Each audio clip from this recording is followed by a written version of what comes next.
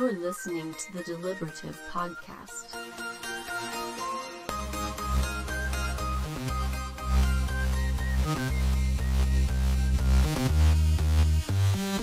Welcome to the Deliberative, your weekly podcast all about Exalted. I'm your host, Corey, and joining me today, as always, is Jim. How's it going? And filling in for Charles, who is away today, is our buddy Neil. Sup? Sup, man? Now, those of you who have heard us for a while, you listened to the show for a while, you know that Neil is a fella that has joined us on our Wild Shape podcast, our actual play podcast that we're working on. He's called into the show before, and today we figured, since Charles was out, we'd let him come on and see how he does with just talking through all the junk. So, man, glad to have you here. Thanks for doing it. And we look forward to hearing from you throughout the show today. Yeah, it's going to be fun. I think so. But before we get too much farther, we've got some news to talk about.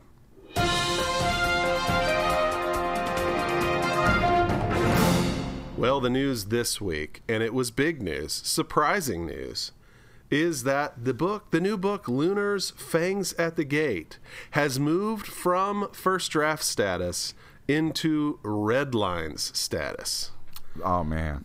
This is great. Mm-hmm. It is great. I mean, I was super shocked to see this happen so quickly. I mean, Lunar's hit the first draft stage only a few weeks ago, because I remember we reported on it. Well, and yeah, after we talked to James Bell, I think you made the comment that he ruined Christmas because... That's right, and he did. Because Lunar's... Like he said that he didn't see, but he said he'd be surprised if, he wouldn't be surprised if, because they do a lot, they're churning out work over there now. But yeah, it was great to hear, about the Redlands. Sometimes I secretly think that he may have known, but just couldn't say anything. I don't know, man. I'm going to take him at his word that he doesn't know hardly anything that's going on behind the scenes there. But well, I mean, if you are sworn to secrecy, you're not going to let on that you know something, because then people are just going to be prodding you all the time, which I probably would have done. But right. Well, but we do also have to be honest about this. I mean, while it has moved from first draft into red lines, and that is a big step, we're essentially at the first editing pass now from the developers. They're gonna go back, take a look at all the stuff that has been sent into them by the various writers, and they are redlining this, correcting this, making notes on this, and then it'll go back for another draft. And so there is still writing work to be done. Of course, there's the long road of gathering art, doing layout, and all that other kind of stuff that they have to do. So we haven't really taken too many steps toward completion here, but this is actually a good step, and I am very excited to see now how fast it moves from red lines onto something else. Well, one of the things I think that's exciting for someone like me who's a newer player to this system is you have the Dragon Blooded final draft coming out soon, right? Because they sent out the pre-pledges and everything.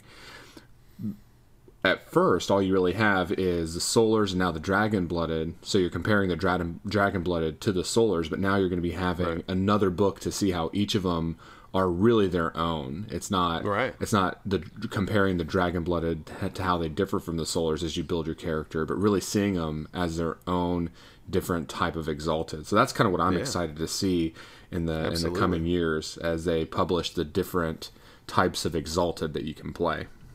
Yes, it's a super exciting time as those things start rolling out. I remember through second edition and each new manual of Exalted Power that came out, and it was just like it's almost like a whole nother game, because when you think about how big Exalted is as a game and how all of these various Exalt types are sort of they're sort of analogous to various things in the world of darkness, so the Lunars are kind of like werewolves, and the Abyssals are kind of like vampires, and the Liminals are very much like Prometheans, and so each one of these Exalt types is really almost its own sub game, because you're either going to play a Solars game or a Dragon Blooded game or a Lunars game. I mean, you do have people who try to do the crossover stuff and have a sprinkling of different types, but each one of these different Exalt types also carries with it this huge amount of backstory all kinds of adventure hooks and whatnot.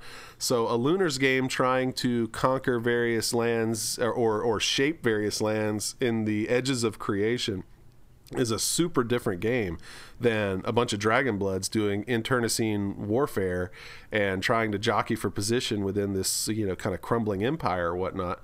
And that's very different from a Solars game where the Solars are, newly on the scene and about to make their mark in a world that kind of hates them, so like each one of these is vastly different. It really is like its own game in a larger universe. And so I get super excited for these books, these Exalt type books. Used to be called the Manuals of Exalted Power. Now I guess we're just calling them by the name of the Exalt type. But yeah, massive expansion. It is like an expansion pack, right? With lots of new story and stuff. So yeah, very exciting stuff. Lunars, watching it develop. Can't wait to see when it moves from that stage to the next stage. And of course, we'll be right there to tell you all about it as soon as that happens. But also in the news this week, we have 3 new special episodes of the Deliberative Podcast to help you explain the game of Exalted to new folks. And I recorded these over this last week when my family's been out of the house, got lots of free time to do lots of junk that I don't normally get to do. And so I sat down and wrote these 3 episodes. And so what you got there, I've sort of titled them after the various circles of sorcery. And so, because you have like kind of the entry level, the Emerald Circle, the intermediate, the Sapphire Circle, and the advanced, the Adamant Circle. And so that's the way we've titled the episodes. And what those are is that Emerald Circle, that first stage, is really just talking about the hobby of role-playing in general, and then a little bit about how Exalted fits into that hobby. It's kind of a look back at some of the history of the hobby and the movers and shakers and whatnot and how systems develop and that kind of thing. So for people who are just like totally brand spanking new to this whole idea of tabletop role-playing, that will hopefully give them a little bit of a context for where all of this stuff fits in. And then the Sapphire Circle, the second stage of the learning process, is just kind of talking all about the world of Exalted. So this is all about how the primordials and the gods and the start of having exaltations and what that means and the history of the world and the Scarlet Empress and the Great Contagion and just all of that good stuff. So a real good introduction to the whole world of Exalted. And then that third stage, the Adamant Circle, the more advanced stuff. This is like getting into the rules a little bit, talking about how dice rolls are made in the system and what's the difference between withering and decisive attacks and social interaction and all that kind of stuff. Now, it's not going to serve as any kind of like replacement for reading the rules, but I think it would give folks who are, you're trying to introduce them to Exalted and they just need a little bit of context before they get in there, start reading some of this stuff because the books are so large and whatnot. Well, Corey, that would work really good. Like if you're for the Adamant Circle, if you have someone who is transitioning from another role-playing game and you're trying to explain the different combat system, like that's a really good primer, like that they can see that, hey, you're not just two guys standing in front of each other with 100 hit points each, just trading blows. Like, no, this is kind of like a back and forth combat system. Feels a little more realistic, like the Kung Fu movies and stuff, or The Matrix or something like that, where it's back and forth, and then decisive attack. Right.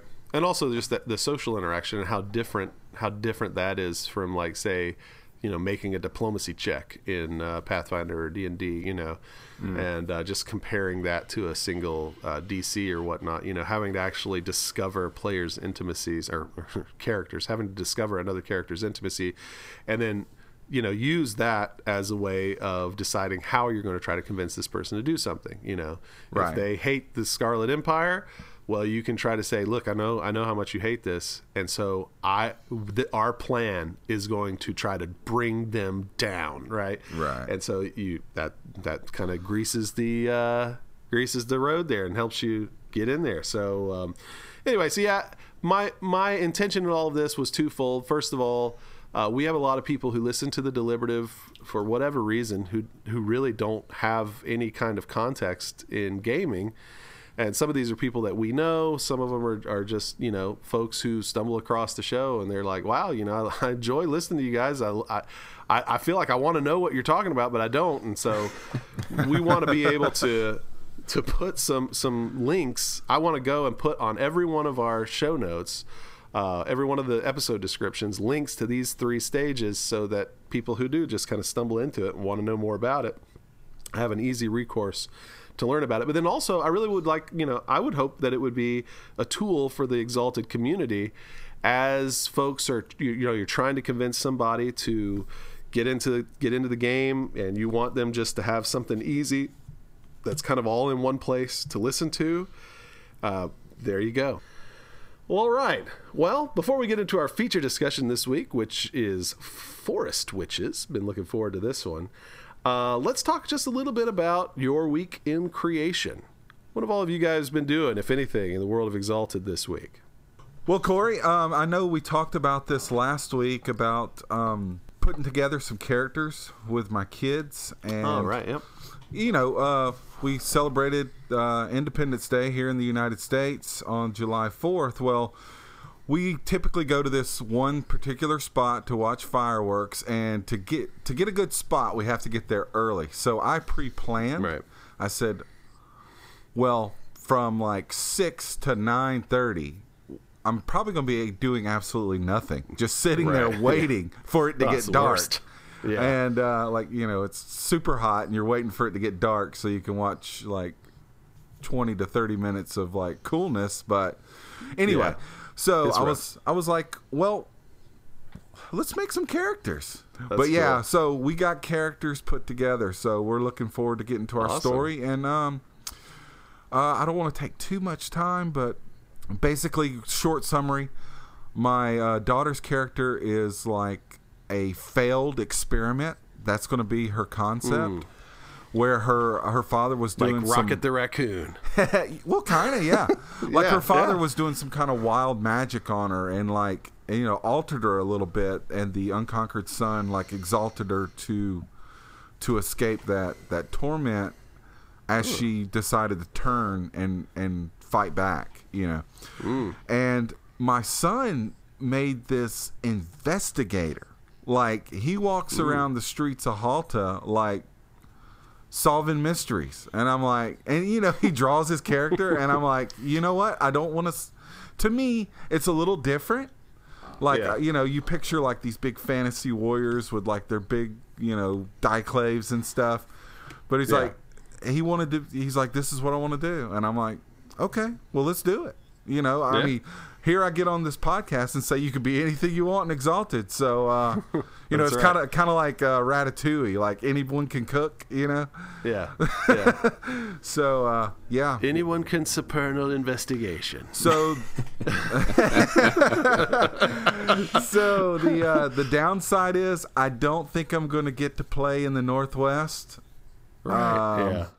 But we're probably going to stick somewhere around the city of Halta, because I need to be in a city, but I need to be your old stomping grounds anyway. Yeah, but I need to be close to the wild too to fit in my daughter's character. But that's what we did. We made characters and watched fireworks.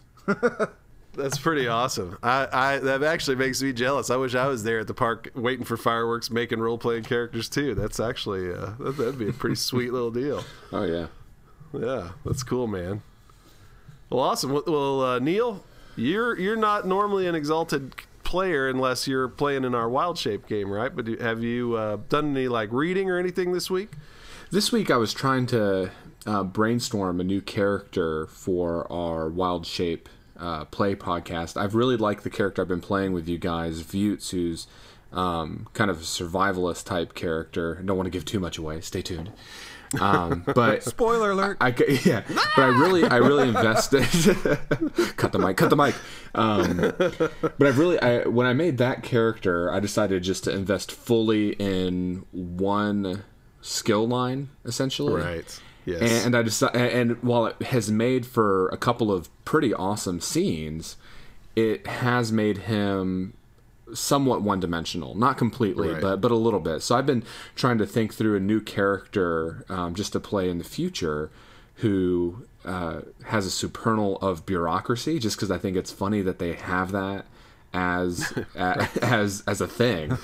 So I've just been trying to brainstorm a good story, and we were talking over text over like the logistics of what I had in my initial backstory as for that character. Right. So it's just really helpful, and then kind of going through and making sure like I don't invest all the charms at character creation into the supernal, as tempting as that can be, because I mean that's what really defines your character. But also realizing like, well, I want him to be balanced at the same time. So I've been just doing kind of some brainstorming, not really any technical or mechanical work, but just story background and things of that nature. So we'll stay tuned for that, and I hope we do get to do a playthrough with whatever I come up with there. Yeah. Neil, I could agree. There is that temptation to like boost that supernal, because you're like, oh, I can get all my Essence 2 and Essence 3 charms right out the gate. Exactly. But you have to climb the tree really far to get up to those.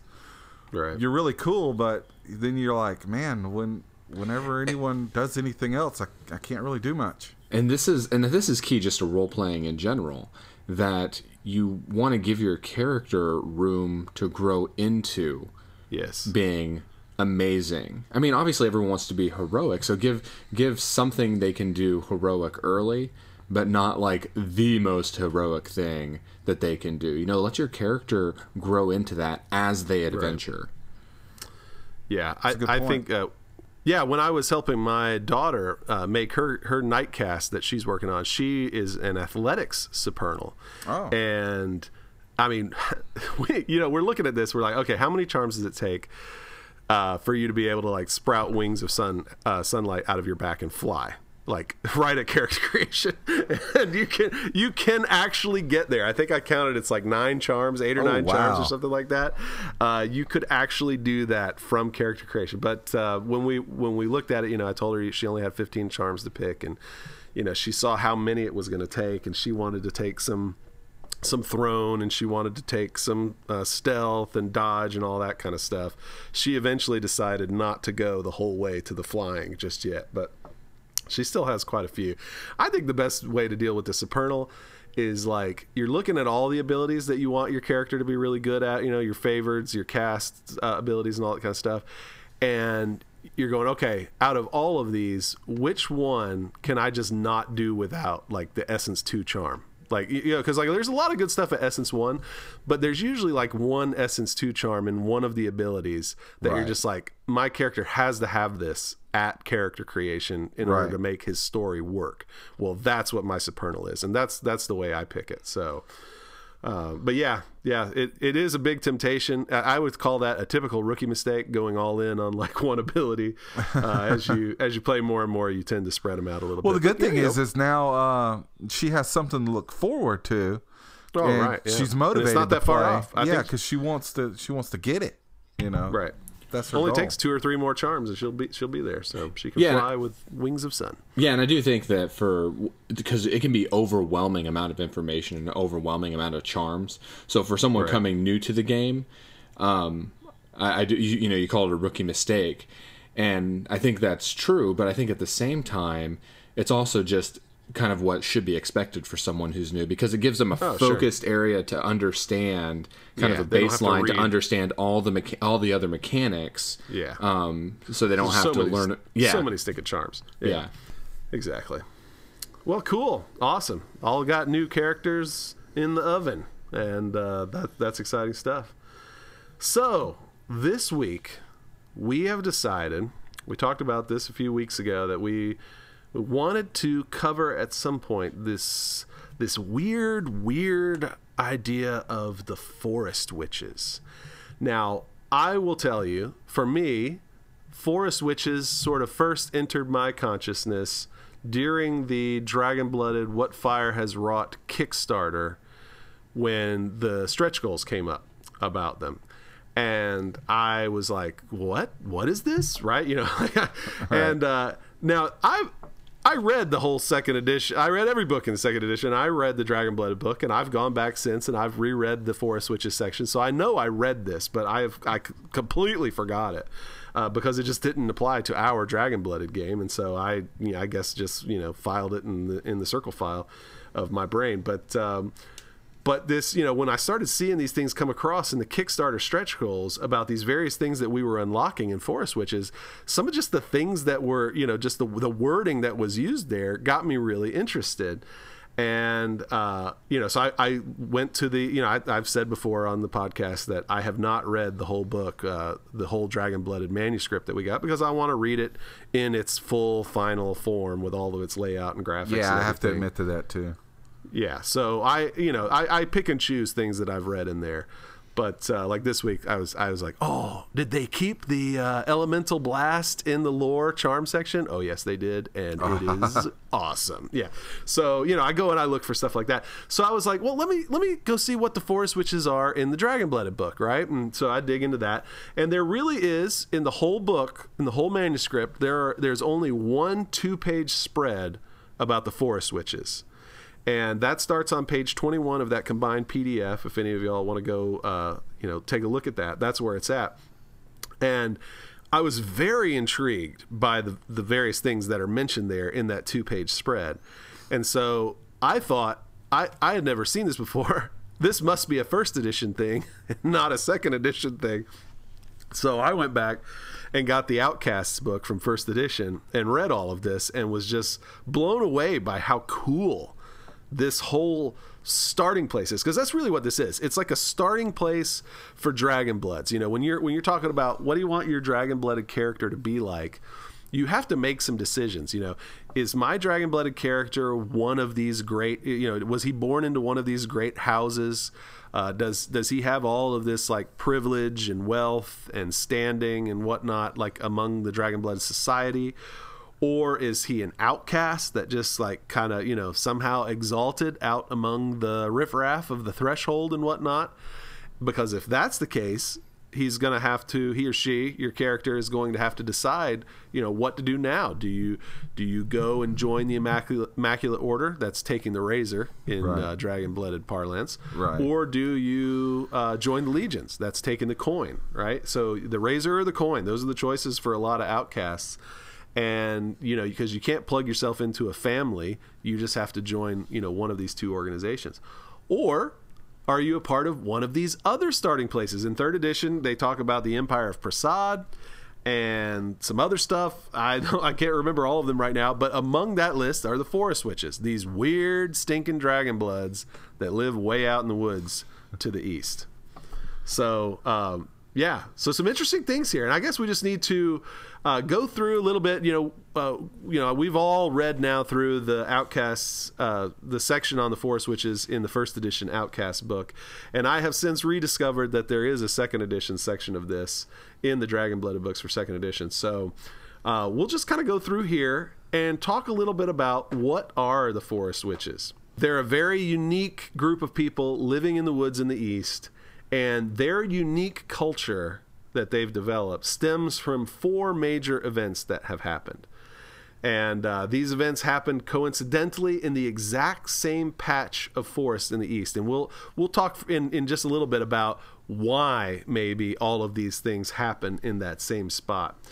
But I guess maybe the first thing, and we'll give everybody a chance to kind of chime in here, but I think the first thing that happened in the timeline of these Forest Witches, which is coming into being, is that back in the First Age, these 2 lovers, Kahiro and Cassandra, were so in love with themselves, or so in love with each other, they decided that they had the perfect relationship and they were at the most happy they could possibly be. And so rather than let that degrade over time as they grow older and their bodies grow older and they lose love for one another through familiarity and contempt, that they would just simply kill themselves and go out on a bang at the height of their passion. And we call that the Seinfeld exit. The Seinfeld exit. Yeah, right. You leave when you're on top. Right. And so that's what they decided to do. And so what happens is this Chihiro, he decides he's going to take care of himself first. He walks out into the woods, finds a pool in the jungle, drowns himself. And then some weeks later, Cassandra, drawn, I guess, by whatever drew Chihiro to that spot in the jungle, she walks out in the middle of there, sees this pool, goes in, drowns herself. So coincidentally, they each drown themselves in the exact same pool in the forest. And that was in the first stage. The next story that takes place in the Forest Witches lore is a story about Fernike, an eclipse cast, who has this garden that she loves. And what happens is one of her aides goes walking through her garden, I guess without permission, or she wasn't supposed to be there, and she disturbs the garden and gets scared because, you know, her master, I'm guessing, is like really in love with this garden, so she runs. The way the first edition book describes it, it almost seems like we have a little bit of a piece of the curse, because this eclipse cast, when she catches up to her aide, instead of just reprimanding her and say, hey, you know, you're going to be tilling the garden for me for a while, no, she like decorates the forest in like her body parts, like stretches, stretches, you know, her tendons and her muscles, like in the trees, and like basically decorates the forest in her handmaiden's body. Orathia. Orathia is the name of that. Orathia. And I don't do well with names. So this, she doesn't die.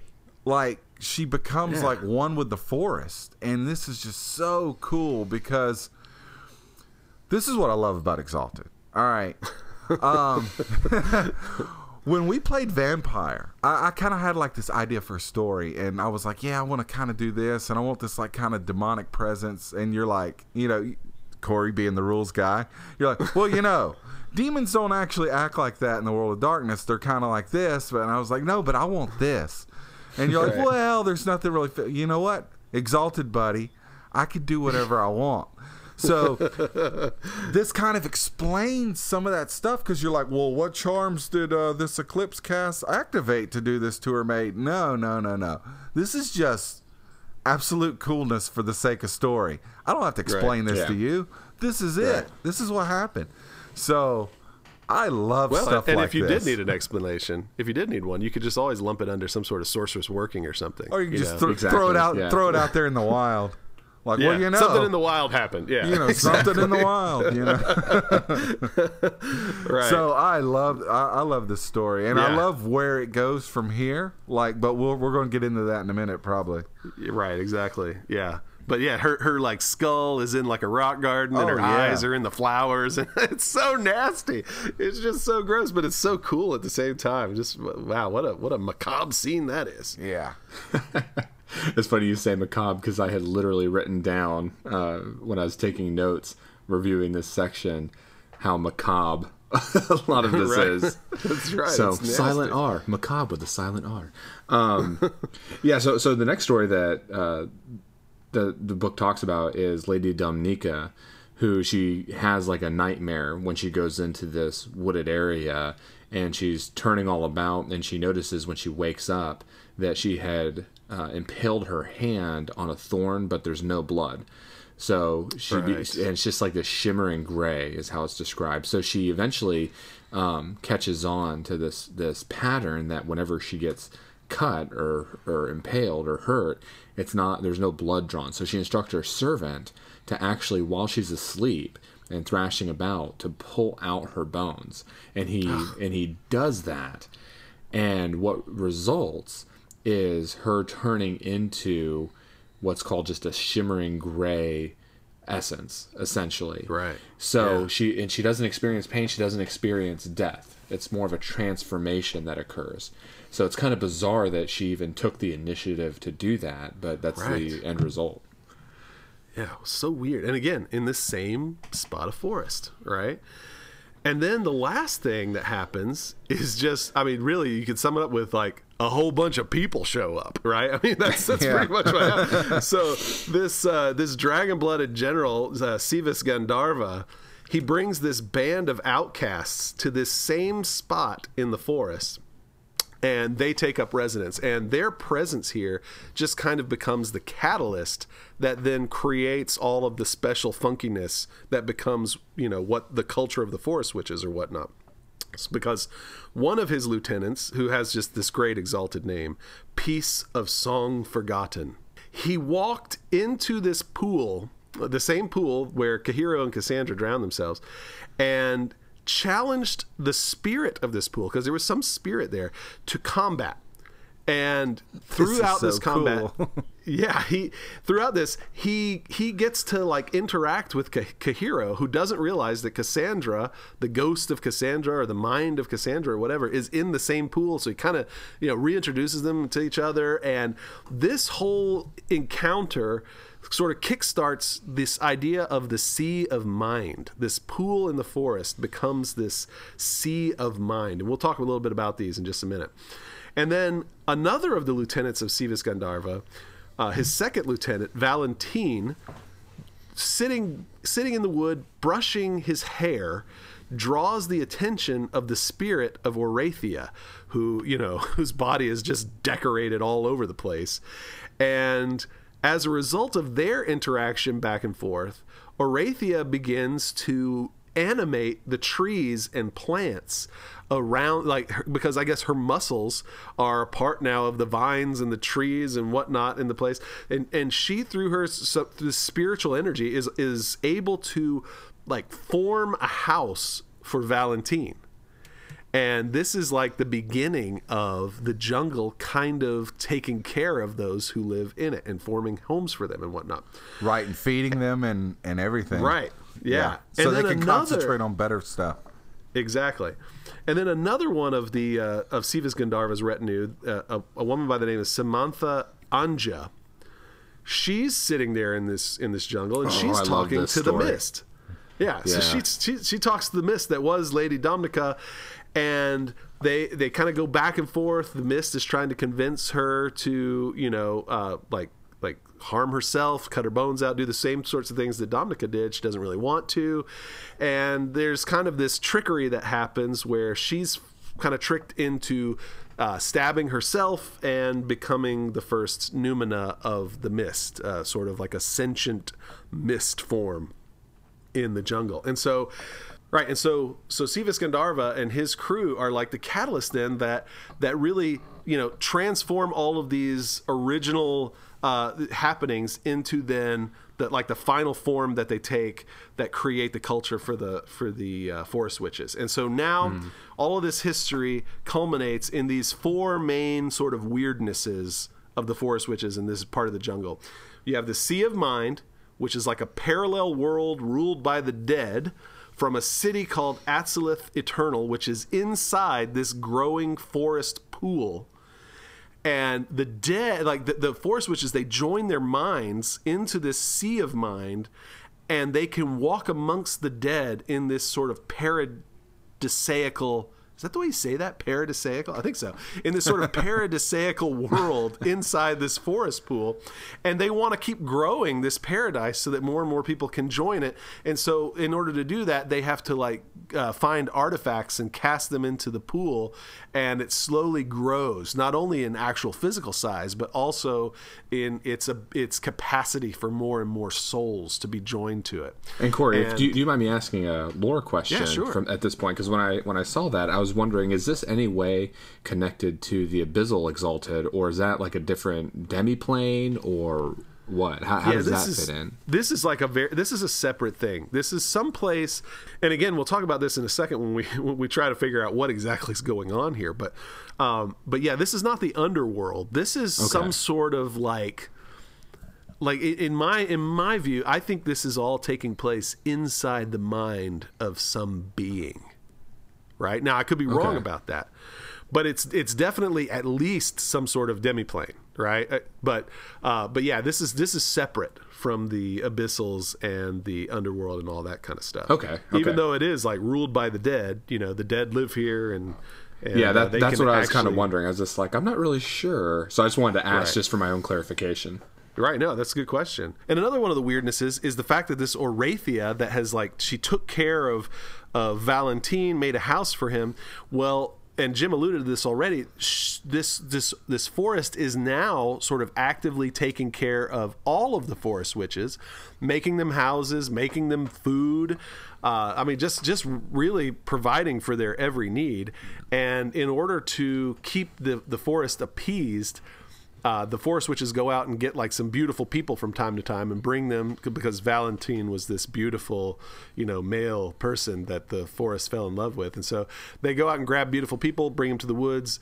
And for a while, they're treated really well, and then just one morning, they're completely eviscerated, And so the forest is like eating these sacrifices or whatnot. This is really cool because, like, if you're in the forest, you're never really alone. Like, there's always the presence of the forest is with you, which is creepy as crap. Yeah, it's creepy.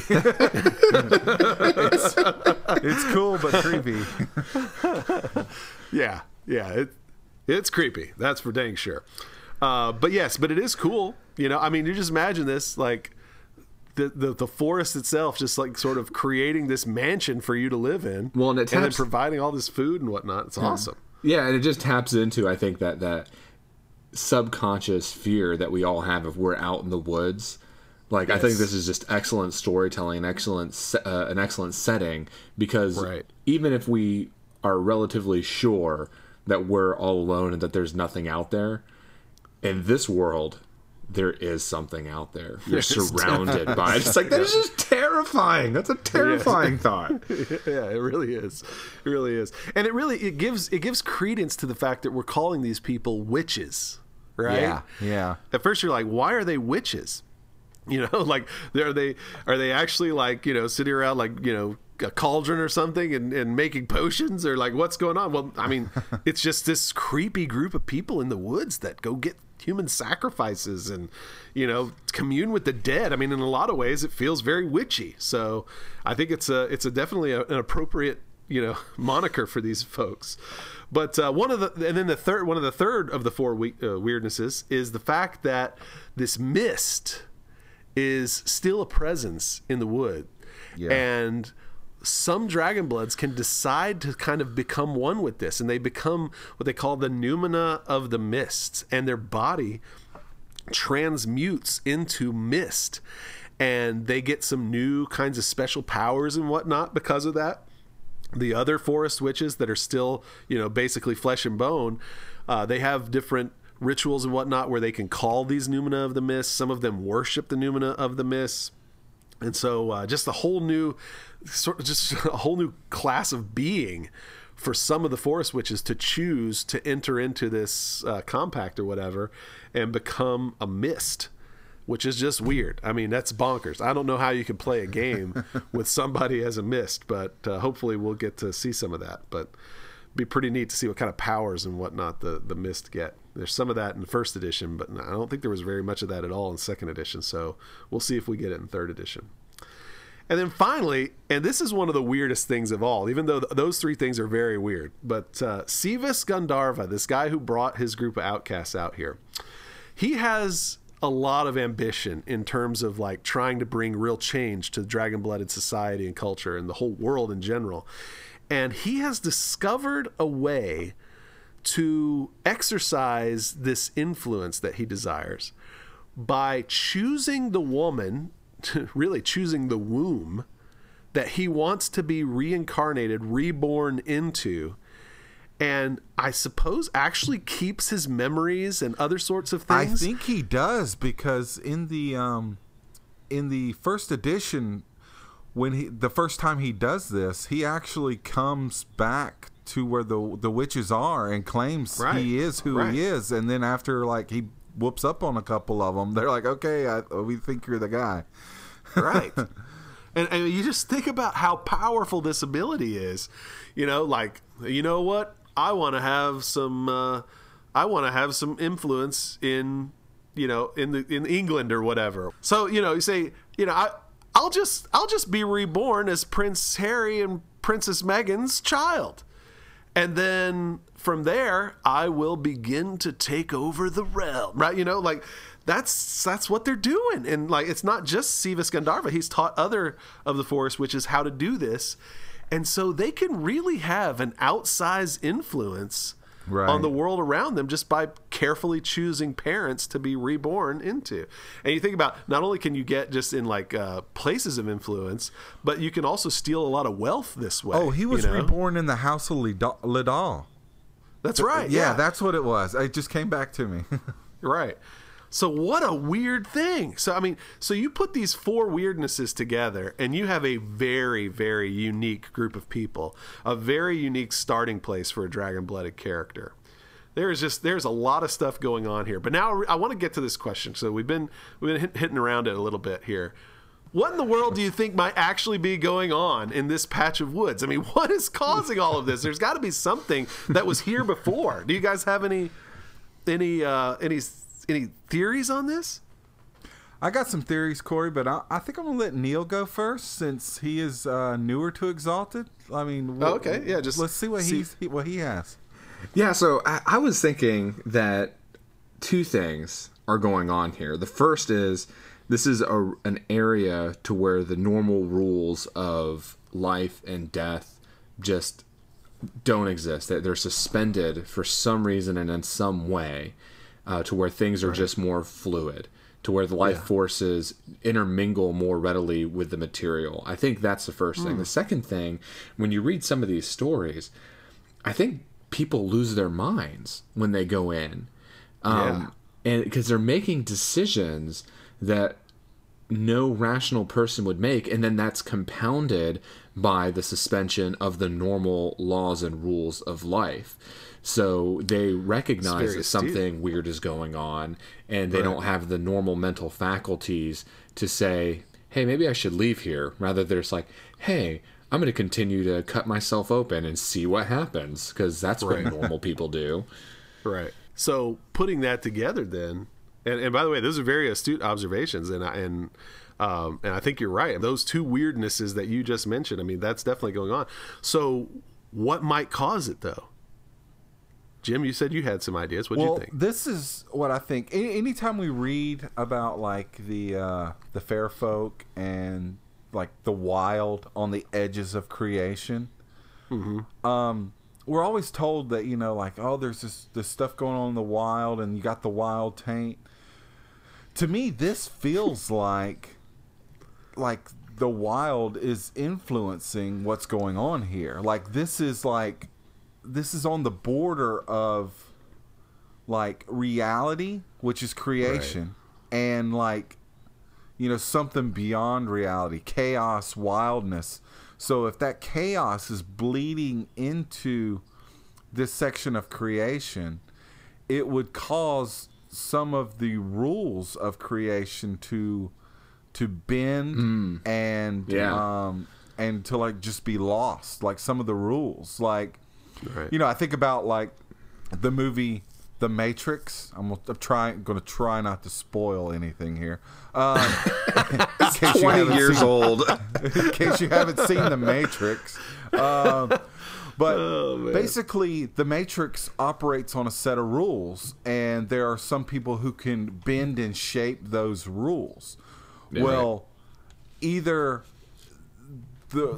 I guess basically maybe the code is, just to use Matrix terms, in this area the code is kind of garbled, or it just falls out, or maybe there is some kind of force that is bending and shaping the rules to what they want it. Or maybe some of these outcasts and these early Solars that walked out here, they were kind of influenced, but they had the ability to shape what was going on around them, but they weren't really conscious of it. They didn't understand that what they were doing was bending and shaping this. And maybe this portion of creation is it's like Play-Doh, you're moving and shaping it, but you don't know that that you're bending reality, or it could just be that the rules don't apply here because you're on the edge of creation, which they're in the Northeast, which is pretty close to the wild. Yeah. I don't know. I think that if it were a border march or a middle march of the wild, those kind of border regions where things start to get a little wonky, I think that folks would have noticed, because that is something that is noticed in a lot of places in the world. Like it's palpable. I think that probably what's going on here, and I'm not saying you're wrong, I'm just saying this is my think. This is the way I'm thinking, is that that there's some sort of alien presence here.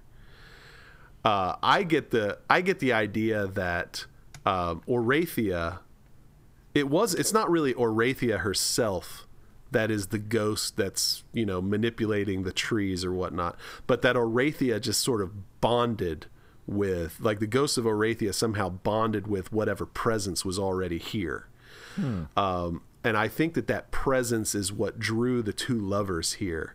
And I think that presence is a part of that shape, that gray shape and that mist that drew in Lady Domnica.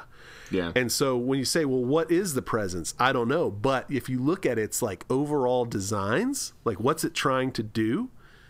It's trying to take over the world in two different ways. It's trying to swell the sea of mind, which I think is a part of it. And I think that that's what Piece of Song Forgotten fought with, right? I think he fought with whatever this thing is.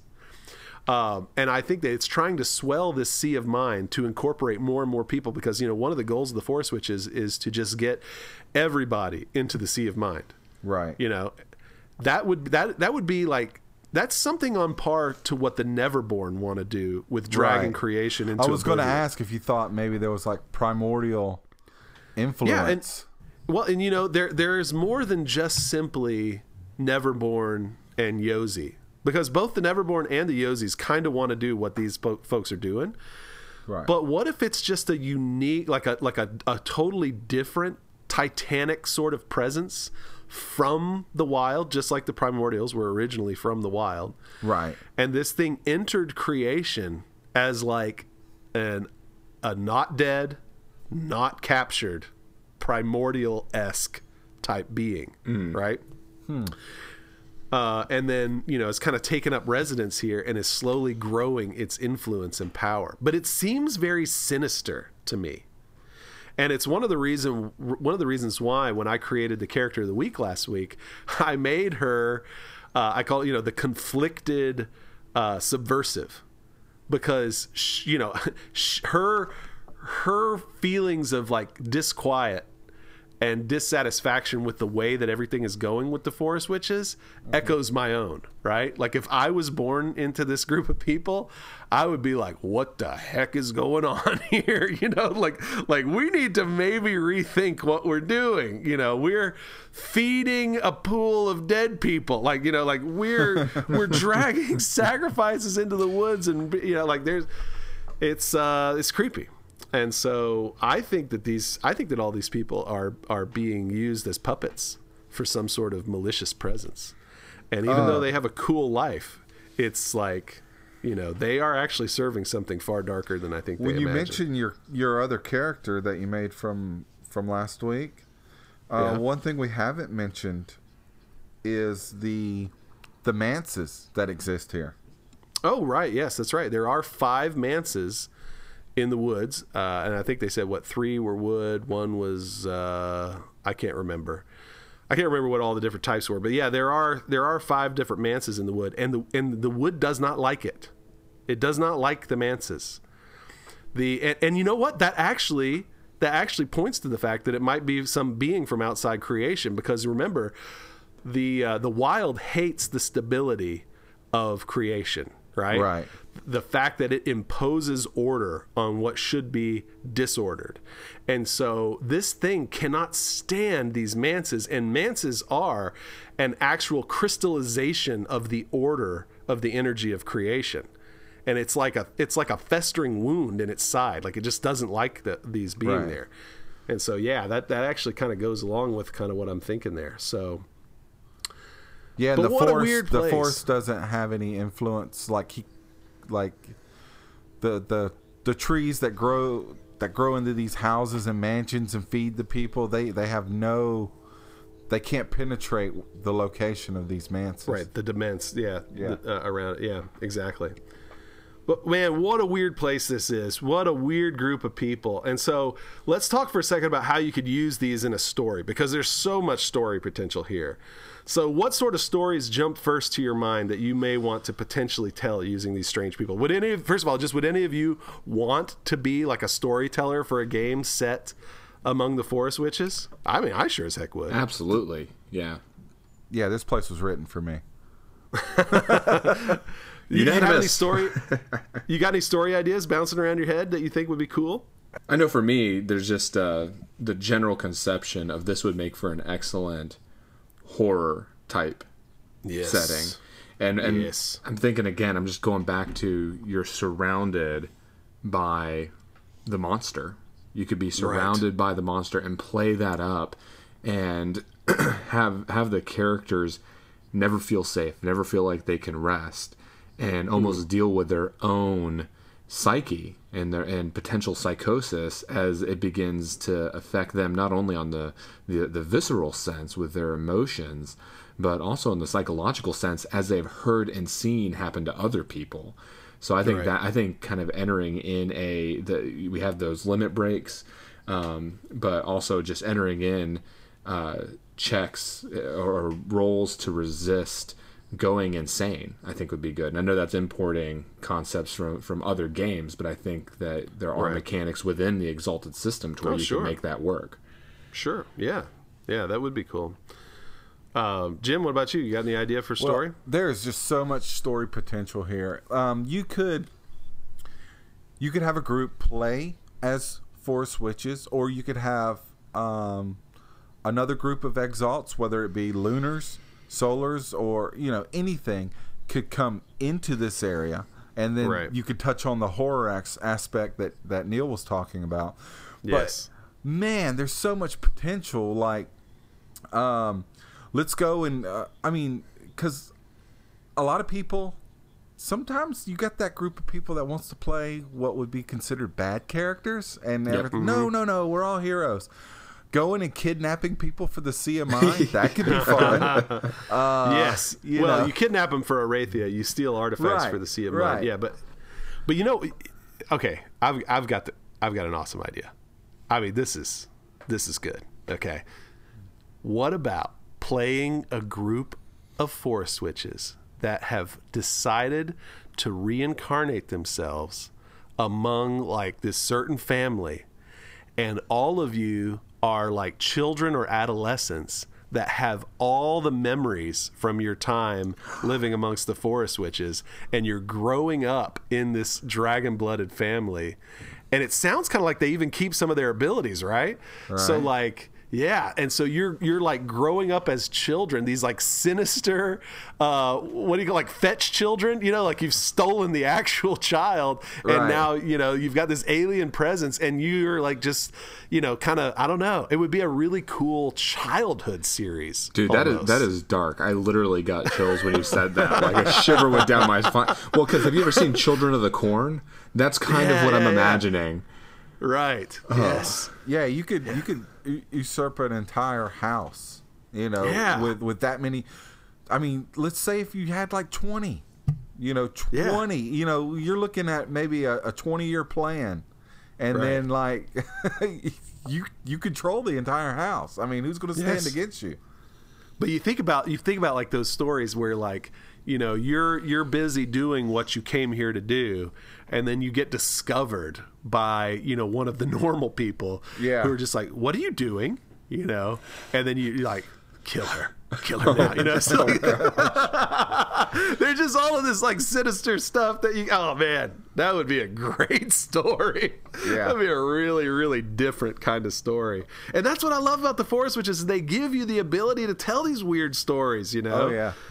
So and if cool. I could just say something about the way in which they present, and this isn't just with the Forest Witches, but the way in which they present the lore in these books is through narrative. It's not through statement of fact, because it causes you to pause. Like there's a few sections I had to go back and reread because I was just like, wait, what?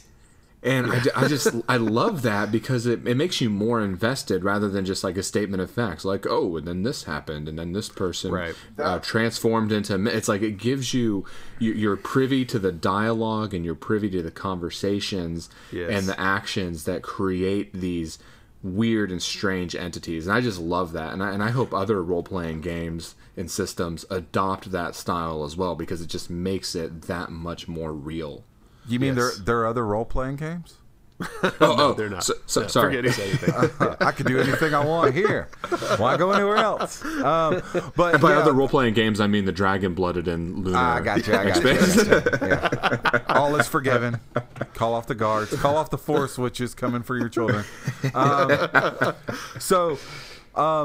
One thing that I've noticed, like reading on the boards, was a lot of people were talking about the first edition of Exalted. Everything was mentioned as like rumors. Like some people say that this is what causes it, but they always kind of like leave it like open. So they said that a little bit of that was lost in second edition, like the whole narratives and stuff that Neil was talking about. So I kind of like that too. I kind of like when you give me like you give me a toy box, but I can play with anything I want. Like, you're not making me like, no one puts that block on top of that block. Look at everybody else. They're doing it this way. It's like, nah, I want to do it this way. So they kind of let you do that with some of that. A lot of people say the first edition is where you go to get the lore, and then if you want the rules, come to third edition. I do hope that eventually third edition becomes the place to get the lore and the rules. Third edition becomes the perfect marriage of all that. That would be good. I think that what happened with second edition, and now I love second edition, don't get me wrong. I mean, I am a huge fan of what they did in second edition. And one of the things that I'm a huge fan of is what I think caused the problem. And that is that they came up with a very, very tight publishing schedule. They were going to make 5 series of 5 books, and that was going to be the entirety of the game line, right? So you had 5 manuals of Exalted Power. They eventually extended that, but originally the plan was 5. You had 5 books to talk about terrestrial directions, 5 books to talk about celestial directions, 5 books to talk about sorcery, 5 books to talk about, I don't know, different topics in the scrolls of the monks, scroll of kings, all that kind of stuff, you know, that had like mass warfare, martial arts, and all that kind of stuff. So, you know, you had these 5 books of 5, and so there wasn't a place to just put a big long book about the Outcast like they had in first edition. So they had to take all of the content of the original first edition Dragon Blooded book plus the original 5 books, aspect books that were published in first edition, plus the Outcast book, all of that stuff. They had to take it and roll it into just the Manual of Exalted Power Dragon Blooded. They didn't have any place. They didn't have any other place for it. Right. And so they stuff all this stuff in there, and they try to give you, you know, the most that they can. And then I think that a lot of times what happens with role-playing games is they keep going, you know, for more information, look back at the first edition. And I know that they've already done that with third edition. They feel like good stuff's already been written. We don't need to write it again. And I would just plea to those writers out there, if any of you are listening to us, please write some of that. Please do that again.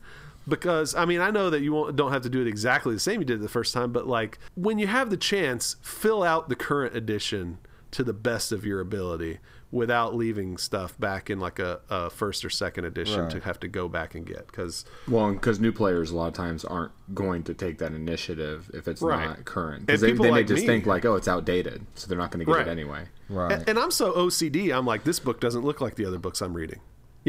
Like it feels like I'm going off the reservation in order to get this information, and that's just kind of weird. But so in the Kickstarter campaign for Dragon Blooded, What Fire Has Wrought, we unlocked these stretch goals for Forest Witches. We unlocked additional setting detail and mechanics for the Dead of Atzilith Eternal. I think that's really cool. You know, to actually get some game mechanics for those dead folks who are a part of that Sea of Mind. We unlocked additional setting detail and stats for the Numina of the Mists. So hopefully that means playable Numina of the Mists. Hopefully that means, some special, powers and whatnot.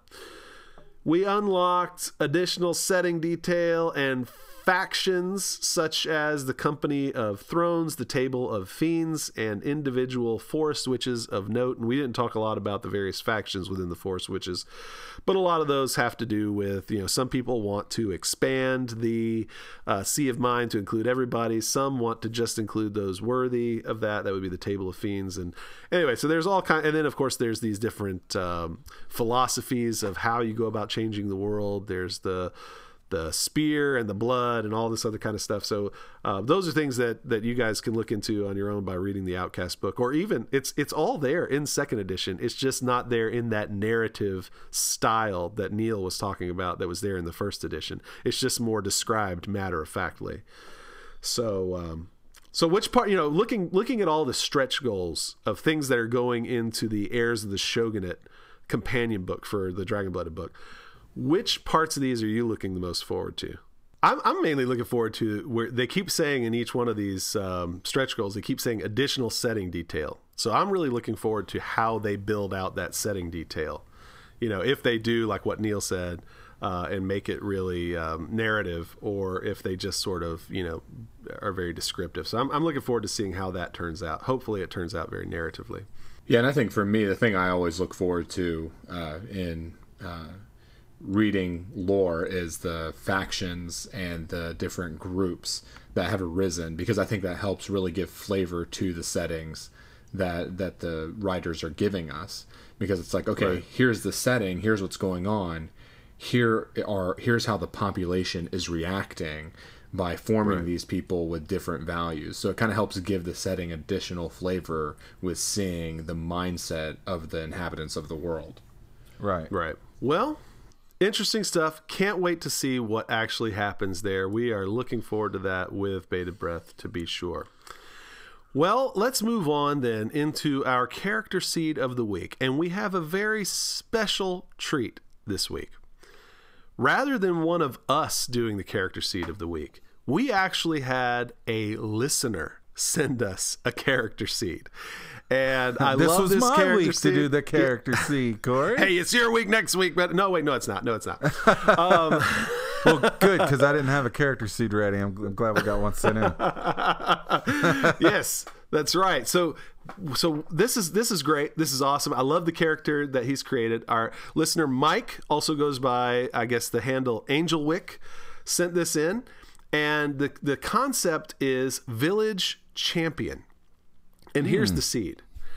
A traumatic childhood conditioned you to be cold and emotionless to the outside world. Very few know how to break down your walls and see the real you. You embrace this brooding visage by climbing the ranks of your village's royal guard. Your skills in hand-to-hand combat know no peer. You use your speed and agility to make up for what you lack in brute strength. Your cold and emotionless stature, though only a front to the true you, has bent the knee of many a foe, both in combat and at the interrogation table. The touch of the unconquered sun forced you to break down the thick walls you built within yourself so that you might become greater than the empty shell you appear to be. So very interesting. In the seed, wrapping a lot of emotion and character depth. Stone Cold Killer. That's right. And so an interesting seed, a seed that includes, like I said, a lot more depth of just like, the person herself or himself than what we're used to. And so I think that's awesome. And then the sample character that he's built for this is a woman by the name of Vera Saffron. And he's tied Vera into my character, the aborted sacrifice, and the Forest Witch character that I created last week. And so he's built the story for Vera Saffron to include both of these other cinematic universe. That's right. We've got a new addition to the CECU. Yeah, I think this is just really cool. Apparently, this Vera grew up very much infatuated by Shining Water Aneru, which is the character that eventually becomes Mendicant Phoenix, which is my aborted sacrifice character, and was there and saw saw my character from last week reach out and take the stone back and disappear into the woods after Mendicant Phoenix reformed. And so just some very interesting stuff here. It's a big long story that he's written for the character. We will post it up on fivepoles.com so you can go take a look at the Village Champion. And thank you so much, Mike, for sending this in. Yeah, really cool, Mike. Very awesome. And he followed the format. Like he did. He followed the format exactly. Yeah, so cool, Mike. You get 20 deliberative points. Yeah, anytime you follow the manual of style with Corey, you like it's almost like submitting something to Onyx Path and following the rules that they lay out. Like, okay, well, we'll give it a look because at least you follow the rules. Right. For those of you who haven't been over to deepwild.com yet, there is actually a post, and I'm not ashamed of this, okay, but there is a post in the welcome and announcements forum called the Deep Wild Manual of Style, and I think it's in like version 3.3 or something like that, but this thing has gone through a lot of revisions. It's like, if you're going to play in one of our play-by-post games, here's how you post, right? And it even goes into, you do this, you do one space exactly, then you start writing here, and so OCD. I know, I'm so OCD. I am actually the guy that in 11th grade, my English teacher made me grade all of the papers. That is a true story. I did the red lines for all of the term papers and whatever else in my 11th grade. I don't think there's English a post anywhere on the board that doesn't say edited by Corey somewhere. Like, you used too many commas here, or you should have used a semicolon. Comma use, or people using ellipsis instead of a hyphen. When they need it, so yeah, there's all kinds of stuff. I edit every single post on the board, and that's not to say like I don't, some of those in there on purpose for you. I mean, I'm not trying to say your stuff sucks. Not you personally, Jim, or anybody else. I'm not trying to say anybody's stuff sucks. It's just that we can't take it. I can't physically take it. And part of what we do on the board is at the end of the story, we want to collect everything and put it into a book. And I don't want to do all the editing at one time at the end of the story. I want to do it as we go. So that's the reason why. Don't we have like one of our unearths like in a PDF book format somewhere? Yeah, it is. It is. I never put it in EPUB. I always meant to move it over to EPUB, but it's in PDF. I need to go back and read that. I need to go back and take a look at that. So thank you again, Mike. Thank you so much for sending us the character seed. Thank you for sending it in our format. And this should really be just an invitation to anyone else. If you want to submit a character seed, we will put that up on fivepoles.com and just keep that collection growing.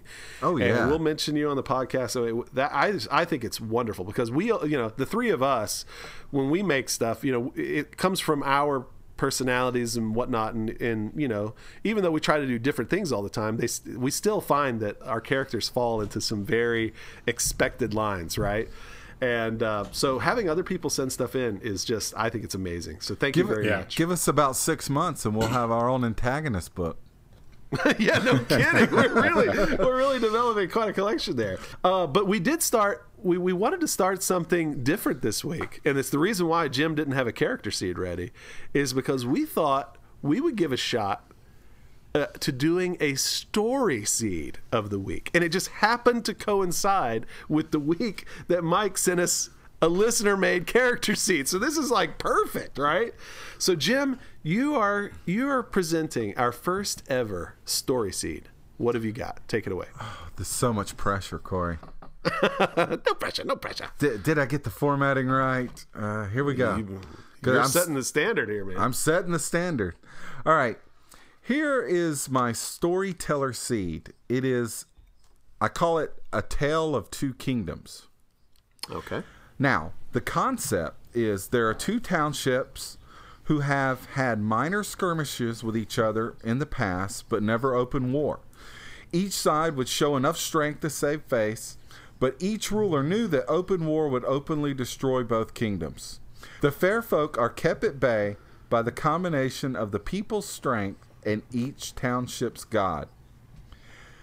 The exiles find themselves holding each side at bay as the child of one of the monarchs has gone missing and rumored to be taken by the other city. So there's a concept. Very Trojan War-ish. Yeah. Right. I read some of this to my wife, and she was like, that sounds like something. I'm like, I can't write anything original. There's only 36 possible plots.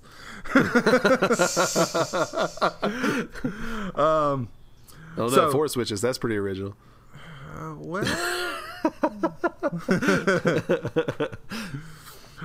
Here's my example using this concept.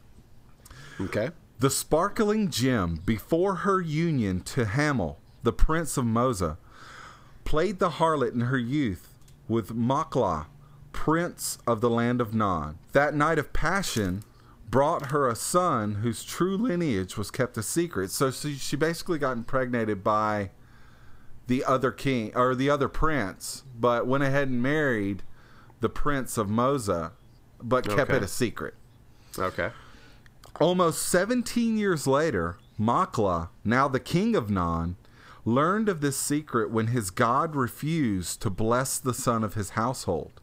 The god of Non spoke to Maklah, saying, "This is not your firstborn, therefore I will not bestow my blessing upon him." Ooh, very interesting. Upon learning the truth, Maklah's secondborn, who will forever be the Nameless One, attacked his father for denying him his birthright.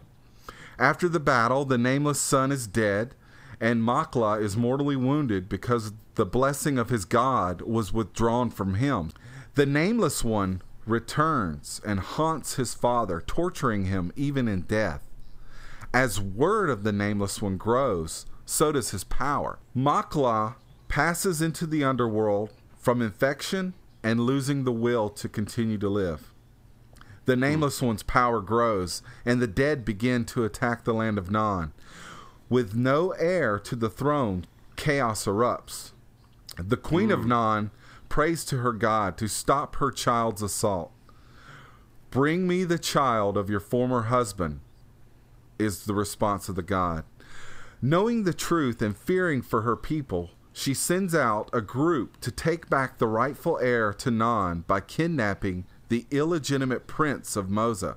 So she basically sends out this superhero squad to go out and reclaim her dead husband's rightful heir to the city. The Exalts find themselves trying to discover the whereabouts of the missing prince, then later confronting the sin of the original sin of the queen. To make things more difficult, the missing prince wants to stay and be the king of Non after learning the truth. Will the king of Moza go to war with Non? Will he discover the truth? Will the queen confess to her husband what she did over 17 years ago? Will the prince king of Non go to war with his foster father? Will the fair folk who whispered this sweet temptation to the queen 17 years ago now make a move in the chaos they have created? This story is yours to tell. Very cool. Really neat setup there. I like it. That would be a fun story to play out. I would almost be a more fun story to read. Right. So, well, I wanted to give a lot of different possibilities and background and stuff you could work with. I mean, you know, the Exalts go over here and this guy got kidnapped, but you know, what 17-year-old wouldn't want to stay and be the king of an entire land just handed to him? Like, you ain't got to wait for your dad to kick the bucket. You know, you're the king now. Right. So. Yeah. And also, he's imbued with these god-blooded powers. And I would envision, like, when the Exalts, they get this task to go look for this guy. When they arrive at this city, it's under siege by the dead, and they can, like, fight side by side with this god-blooded as he, like, reclaims his town. And then they're like, okay, we're going to take you home. And he's like, no, this is my home. I'm staying here. Right. Where do you go from there, you know? And so, and you got to try to balance this tension between these two kingdoms, and you know, is the queen going to like confess to her husband what she did all this many years ago, and will the fair folk jump in? You know, that you find out, or you know, a possibility is that they planted this seed in her mind like years before, Right. on a long-term plan. So that's the seed. That's cool, man. I dig it. I think that's very neat, and we'll put that up on Five Poles also. We'll try to figure out a good a good style for that, and because like I said, you're setting the standard here, so we'll put that up, and you can go check that out at fivepoles.com. Well, we have time maybe for 2 of our messages this week. We've got several in the hopper here, but we've already kind of run a little long with talking about the well, Charles will be happy. And whatever else. He hates missing out on the phone calls. I know that's he does. true. That's true. We're going to have like an episode where we have a short discussion so that we can just really clear this backlog here.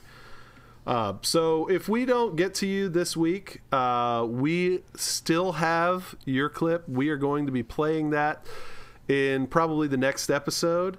So we just want to take just a couple this week. Let's go to the message machine and see what we've got there.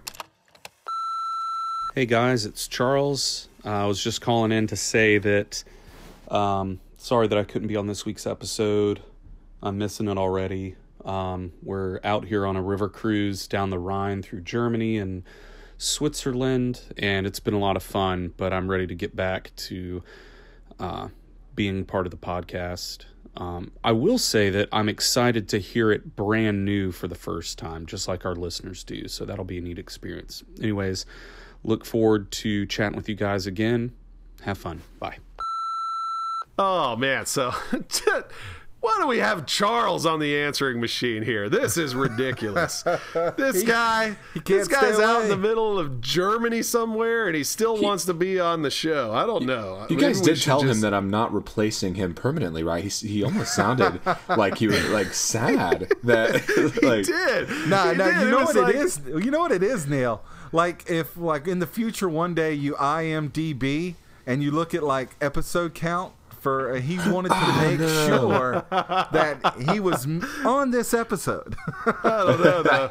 Yeah, I think Neil's right. It sounded like I almost imagined him with like the sad puppy eyes there. Well, hey guys, wish I could be on the show. I see him like on the back of a boat, like facing the opposite direction. Is like there's like all these people like paddling or something, like heading paddling. North. He's facing the. He's not on like a Viking rowboat. I think he's gonna like just jump into the sea of mine. Like they have abandoned me. Oh man! I'm just kidding. Yeah. We love you, Charles. Hey, good to hear from you, Charles. Like the fact that you're just rubbing it in there that you're on a Rhine cruise through Germany. But maybe that's what it is. He knows he's living it up over there, going down the Rhine. So he's like, man, I don't want them to know how awesome of a time I'm having. Well, let's go and see who else is on this here machine this week. Hi guys, this is Rick. So my question is about how to storytell travel time. I've run a lot of Exalted, but sometimes I really struggle depicting long-distance travel in creation.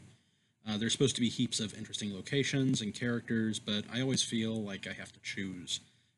Either I say, okay, you sail for a month and reach your destination, which is efficient but really dull, or I slot in a session's worth of plot to make the world feel sort of populated and travel feel meaningful, which is interesting but also time-consuming. In D&D, I could use random encounters or something, but I feel like that doesn't work well with Exalted because the characters are so epic that they require bigger challenges than some bandits or a pack of wolves or something. But those big challenges need to be justified by build-up and plot, so they're not running into abyssals by the side of the road or something like that. So I was just wondering whether you have any thoughts about that. Thanks much. All right, so Rick here with a question about how to narrate travel time. And he mentions, random encounters and whatnot in D&D. What do you think about that? Would that work in Exalted?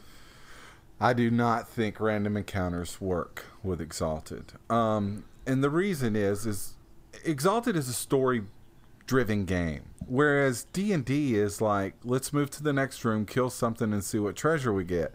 So sometimes if you roll on a random encounter, it's like, well, if we fight something, yeah, that's cool, but we may get some more treasure. which that's not the driving force in Exalted. If someone is traveling, which we don't travel far in our games, I think that we limit travel to in between like sessions, which like, I mean, of course, Wild Shape isn't up yet, but there's going to be like a month of downtime for the characters, which is good. You need that downtime to, like, you know, someone gets a new martial arts. You need somehow to explain it. Time to train. Yeah, you need time to train and things of that nature, and like crafting time and stuff like that. Sure. So if you do want to include travel, it's got to be part of the story. It can't just be like a random thing. You know, if you want to have an encounter, it needs to be a purposeful encounter, not a random encounter. Like, okay, they're going to get on this riverboat and they're going to travel for X number of days, and you may say, okay, on night 1, if, you know, unless the characters do something interesting, you know, nights 1 through 3, the captain will sit down and tell one of the characters this bit of information, or something like 5 days into the journey, they take on water and have to pull off to the side, and, you know, something else happens. But it'll have to be planned. I mean, and it has to just be part of the story. And I don't know, maybe this stems from players having too much control over the story. Maybe that's where, I don't know if that's what this situation is. If I'm the storyteller, I know exactly where you are and pretty much where you're going to end up. Now, how you get there is, you know, whether you take a boat or you take horseback is, you know, I can adapt to that. So you're I think that, go ahead. I think that his concern is not so much that the characters would be driving it, but that he thinks that creation is such an amazing place. Right. He wants to make that clear through the traveling, but, you know, he's struggling between, so what do? Do I just make a whole session's worth of content to you know, be, you know, part of the traveling journey? You know, here's things that happened. Or do we do like rolling random encounters to see what you know, like, so that's what he's struggling with, is just kind of how to put that in. Right. And you're essentially advocating for, just take the extra session and do something in the midpoint of the journey. You could just say, okay, you guys travel a week and you get there. I mean, if that's... But then that just sort of jump cuts and skips a lot of, like he said, the really cool world. And I understand that, but I mean, I think a lot of that depends on your players too. What are your players looking for in a story? Right. You have to kind of feel the room. Yeah. I mean, I would do. There's a couple of things I would do here. One, I think is just very easy to do. If you don't want to spend the extra time to do the sort of midpoint extra session or whatnot, but you still want to communicate how awesome creation is as you're traveling, and that is just simply sit down beforehand and write out some big cool description of sights and sounds, and like a montage shot in a movie, right, of all these different places that you pass and the things that you experience. Write out all of those things, and then just like sort of read that to the characters. You know, build that scene. That would make it very memorable. That would show off some of creation, and then it would be done. You know, I mean, I'm imagining something that you read that takes 5-10 minutes to read, and, you know, kind of, and I say read, I don't mean just like, and then you pass by the tree. I mean, like, you know, really, you know, spice that up. You could kind of write down some notes for yourself so that you could just tell the travel, like kind of that travel story. But yeah, take the time to create a little monologue or whatever to describe that. Another thing that you could do, and this is something I've done before in our play-by-post games, especially in Unearthed, is if there's any sort of need to navigate at all, right? So if there's a question of whether or not the characters can get from point A to point B, So we're saying they're not just on a train. I know there's not trains in Exalted, but they're not just on like some rail that's going to take them right there, but they actually kind of have to, pick their way across the landscape or whatever. Turn it into a series of, turn it into like an extended role. And one of the things that I did, which wasn't really popular at the time, Jim, but one of the things I did in Under Season 2 is I made the players navigate across the underworld, and they had never been in the underworld before. Yeah. And so what I did was I created for myself. So I said it was going to take 21 successes, and that each role represented 8 hours of travel. And I created this little map for myself. And when I say map, it was just like a single line of dashes and X's, right? And every time they made a roll, I essentially moved the marker across this little, one-dimensional map that I had created. And every place where there were these little X's, there was a potential encounter, right? And every place where there was a dash, it was just open road. Like, they could set up camp, they could do whatever they want to. They weren't going to get into trouble. And so, and then I had planned what those various X's were. There was like 4 or 5 of them throughout the journey.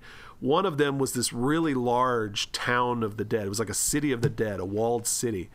And so in my mind, it had there were like 3 or 4 X's in a row there. So there was a higher chance that they would actually land right in the middle of the X's. And so what that was representing in my mind was, if you rolled enough successes on the navigate roll to just completely bypass that section of my little one-dimensional map, that meant that you found a really easy way around, or not an easy way, but you found a way around this huge city and you didn't have to go through it.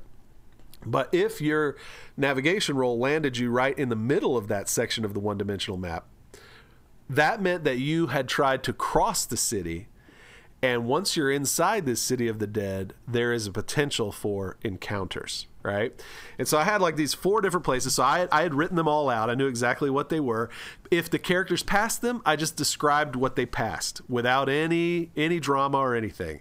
If they landed in the middle of them, though, they had to do something. So one of them was like, it was a very small one too, because I didn't exactly want them to land here because it could be really dangerous. But it was like a field of eggs.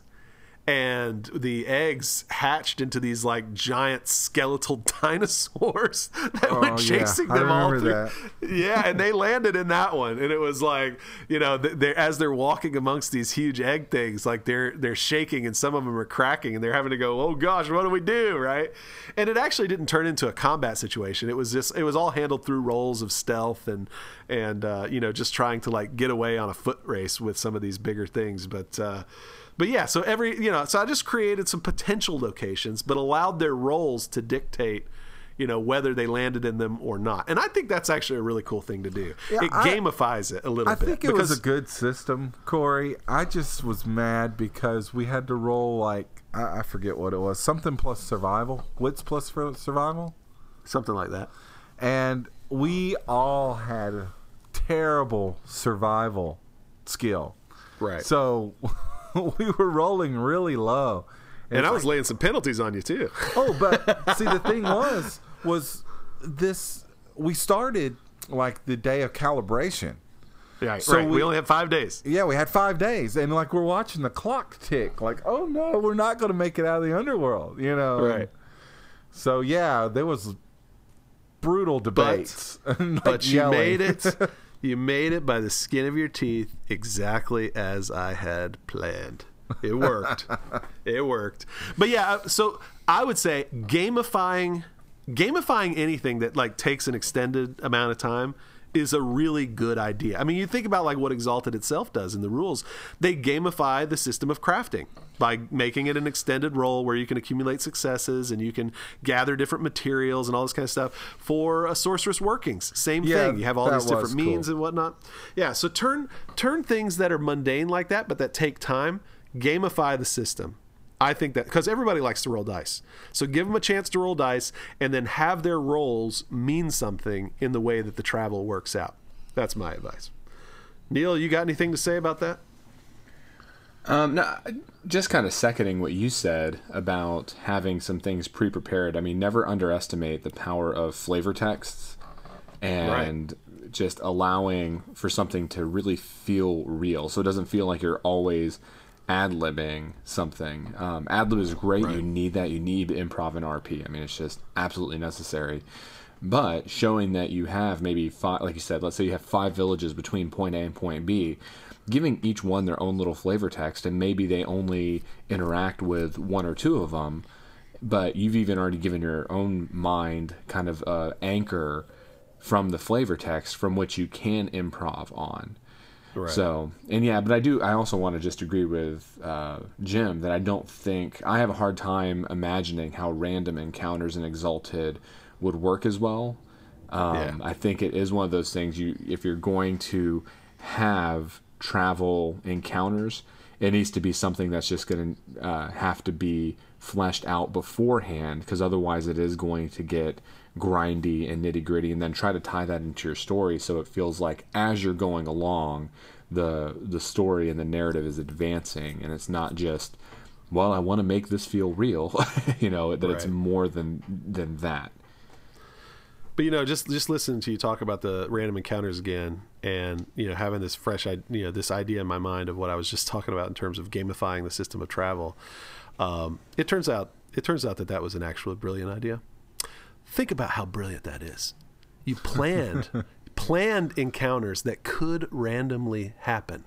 Yeah, that's genius, and that's freaking genius. I'm good with that. Like, because basically, you had this little timeline of all these, like, basically you took the number of successes that it would take to successfully navigate this. I'm just stating it again in my own words.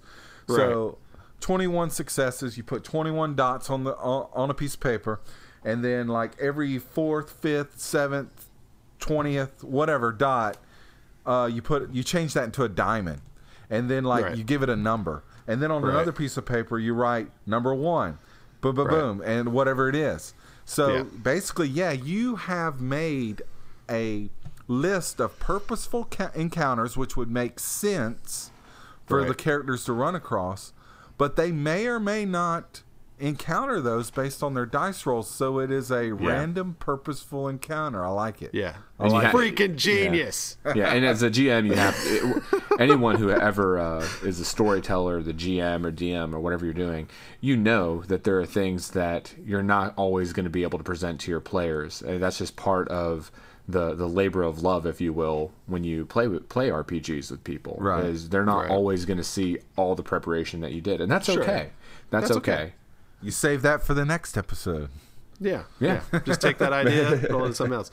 Although it's like I said, with our example there of the crossing the underworld, if they miss it, if they miss the encounter thing that you prepared, it becomes something then that gets to be a part of the description, what you just passed, right? Mm-hmm. So it's still aiding in that. That notion of we want to describe the coolness of creation as we, or the underworld, as we cross it. And so, that's actually, you know what, Exalted devs, you need to put that in the rules. That should be a new subsystem. Yeah, because, underneath the golden rule and the other rules, you can put the Corey rule. So there you go. Yeah, or the deliberative rule. Ooh. The deliberative rule. Speaking of... that should be the shard rule, because that came from when our board was called Shard, and, immortalized that. Well, all right. I'm showing that the message machine has 4 more messages on it, and I know that I said that we would save some of these from last week till this week, because we had such a long episode last week, but honestly, we need to roll these forward. And so I'm sorry to Hector and Becca and Mike and Alexi, although Alexi, we did already tell you that yours would be on episode 12. But to you guys, we will do yours on the next episode. We will plan specifically to have a shorter discussion section so that we can do more time interacting with your questions, and I think that'll be better all around. So that then would just about wrap it up for this week. Now, where can folks find more of your stuff? Neil, where can folks find more of you online? Well, they can find me on Wildshape. I'm username Neil, easy to find. And you will also hear me in the forthcoming Wildshape podcast real-time play that we're doing here. You can always find me at our website, fivepoles.com. Or you can reach me directly at my email, james.fivepoles@gmail.com. I go by the username Reform Ninja on the forums. And I go by Jay Wesley on the Deep Wild forum. And for all game-related things, including the official Onyx Path forums and the deepwild.com forums, I am Numapilot. And if you have a question or issue that you would like for us to discuss on The Deliberative, maybe on next week's very heavy listener-focused show, please send your question to us at thedeliberativePodcast@gmail.com. It's all one big long word, thedeliberativePodcast@gmail.com. And remember, if at all possible, send us a recording of yourself asking the question or making the comment. We will put it on the show. Hey, the Deliberative Podcast would like to thank Rylora McBeck, Adam Kosakowski, and Nagi Sungila for leaving reviews on iTunes. Guys, we appreciate that. Oh, those are great. All right. Thank you for listening to the Deliberative Podcast. Now go forth and bring righteousness to the world as you know best. Goodbye, everybody. See ya. Bye.